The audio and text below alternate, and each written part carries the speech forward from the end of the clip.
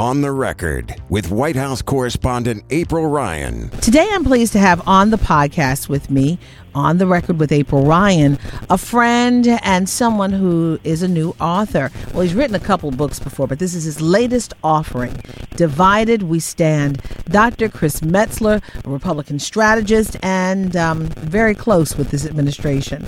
Hello, Dr. Metzler. How are you? Hi, April. How are you? I'm great. Now, talk to me about, well, first of all, congratulations on the book. It's not easy to write a book. Thank you. You're welcome. Fantastic. So talk to me. You are a Republican, and I am. Who has Democratic friends. I do. Friends who are reporters. Me, I guess you would say. Talk to me about this book, Divided We Stand. Why now? Why did you write this? So for me, the country is increasingly divided. The Republic is increasingly divided, and my thought was to really explore conservatism in its true form as a way of moving both center-left and center-right to solutions. I'm less concerned about politics and name-calling and all of these things, and I'm more concerned about how do we address the issues so that we can move forward. So, at the end of the day, what's the solution with keeping us unified, building the bridge to put some distance, not distance, but to build the bridge to kind of close the divide? So a couple of things. Number one, we're never going to agree 100%, which I actually think is a good thing, because really simply always agreeing doesn't get to the issue. So we have to recognize that. The question is not what divides us, but what unites us. So as we look, for example, on the issue of school choice and education, what are the two or three things that both center-left and center-right can agree on solving the issue of education? It also goes to the economic divide.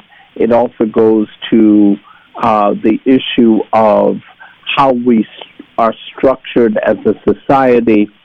It's more about looking at what we can agree on and less about what we disagree on.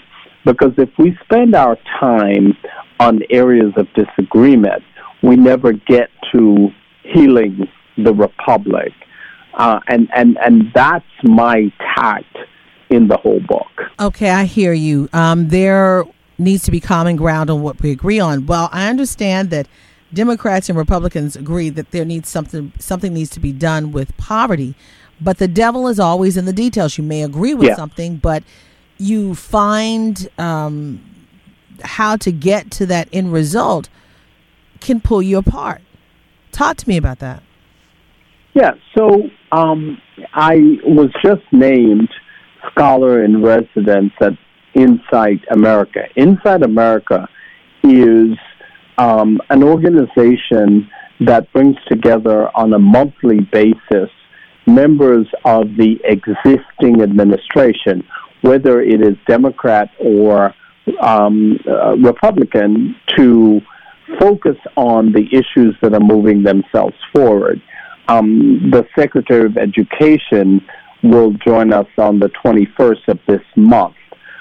Moving forward, what we're going to do at Insight is to have an interview with the Secretary and then have both the center-left and the center-right move an agenda forward, whether it is education, whether it is economics, whether it is labor, whether it is any of those areas that affect the country as a whole. We have to not only host a breakfast series, which we do, but we need to have measurable results. This is less about partisanship and more about healing the soul of the Republic. I think it's fundamentally important that we have both parties. I think that's important because we're not always going to agree on the issues. And so Insight, with my help as its first ever scholar in residence, aims to do that, starting with the Secretary of Education. So, realistically, with this polarizing president, do you really believe that there can be a unification of both parties? I think they can because, look, every president, whether it's a Democratic president or Republican president, has an expiration date. We understand that presidents serve for a maximum of 8 years. The question becomes, when that president leaves office, have we forged enough relationships with the career professionals to be able to move an agenda forward? Too many people get caught up in the existing president rather than long-term. I take the position that Healing America's Soul is a long-term strategy. It is not a one-off. It is not a photo op. It's not a press opportunity. It is about building and forging those relationships that will continue to exist regardless of political party or political affiliation. And I think more people really need to take the long view rather than the short view. So what are some of the things that you're pulling from the past? I mean, I'm thinking about George W. Bush, how he said he wanted to be a unifier. I'm thinking about Bill Clinton, who wanted to be a unifier. There's always going to be something that's intrinsic to both parties to want to fight, but yet want to come together. Who are you pulling from the past as you try to mend fences? Yeah, I actually go further back than that. I go back to Frederick Douglass. And Abraham Lincoln. Of Douglass. Douglass has always been about the American dream, regardless of race, color, creed, religion, etc., and about succeeding in America. I pull largely from Douglass. Douglass, Madam C.J. Walker, Harriet Tubman, all of those folks had been about action and not talk. I think, so for example, if you look at Bill Clinton's conversation on race, if you look at Obama's Beer Summit on race, those issues resulted, frankly, in nothing. But I go back to Douglass, who essentially pulled on the issue of economic survival. I think particularly for people of color and black people in particular, the issues about entrepreneurship, if in fact what we expect is that any party will give us opportunity, we are sadly mistaken. It is about how do we build entrepreneurship? How do we become masters of our own fate? And I think we've, in many respects, lost that dialogue and lost that direction.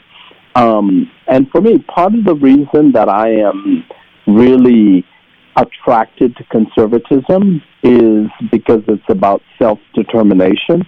It's about free market. It's about free ideas and the ability to prosper regardless of the party in office.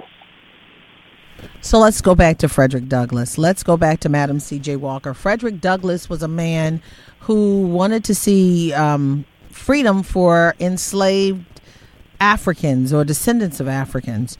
And that was a time when there was not freedom.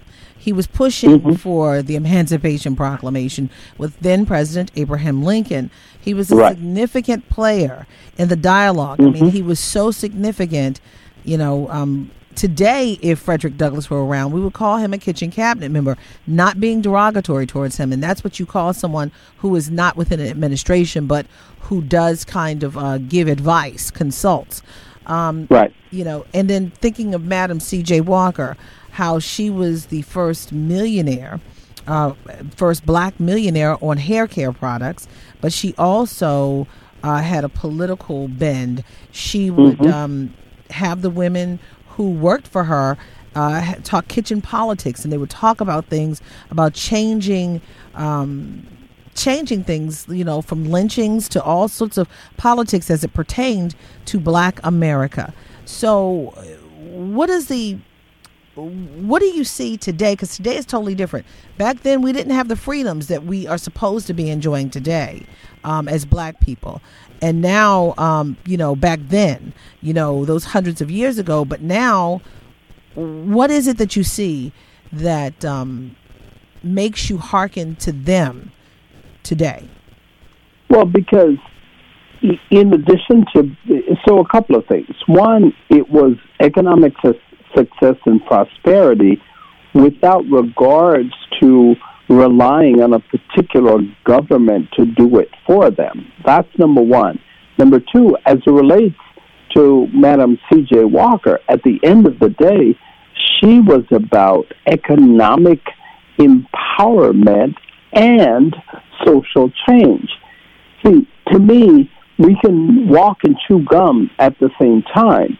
You don't have to be about economic empowerment as opposed to being for social change. The two are not inconsistent. They're not diametrically opposed. And so I think in the modern era, what we have done is we have pretty much said you have to be one or the other. I think that's a flaw. It's an intellectual flaw. It's a practical flaw. In the modern time, what both Frederick Douglass and Madame C.J. Walker taught us is entrepreneurship for Blacks, for people of color, is the way out of the situation in which we find ourselves.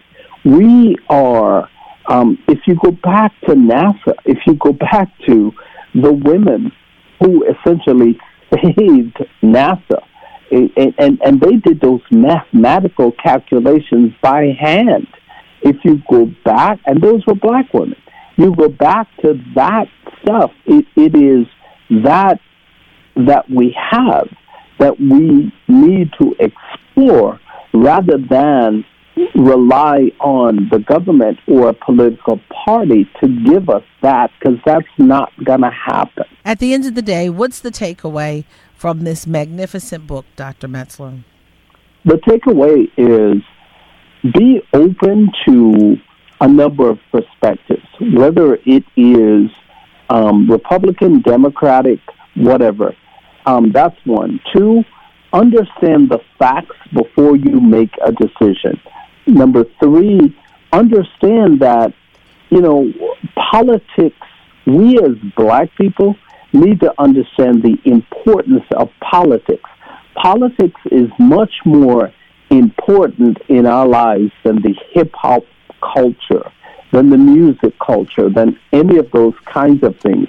While those things are interesting, that's not what impacts our lives. I think that's important to understand. It's also important for us to think for ourselves based on facts. And if we look at facts, we can then decide whatever. I don't think that all Blacks should be Democratic or Republican or independent or any of those kinds of things. I do think, however, that we need to make decisions based on facts and based on the things that are important to us individually and as a community. And at the end of the day, that's the takeaway. Dr. Chris Metzler, I thank you so much for joining me with On the Record with April Ryan. You're always insightful and always learn a little something from you. Thank you, sir. Thank you, my friend. Take care. With this week's On the Record, I'm AURN White House correspondent April Ryan. Don't forget to subscribe to On the Record on iTunes, Google Play, SoundCloud, Stitcher, or any other podcast directory. If you like what you hear, leave a 5-star review. On the Record, a product of American Urban Radio Networks. Without the ones like you, who work tirelessly to keep things running, everything would suddenly stop. Hospitals, factories, schools, and power plants, they all depend on you. No matter the weather, emergency, or time of day, you're the ones who get it done. At Grainger, we're here for you with professional-grade industrial supplies. Count on real-time product availability and fast delivery. Call, clickgrainger.com, or just stop by. Grainger, for the ones who get it done.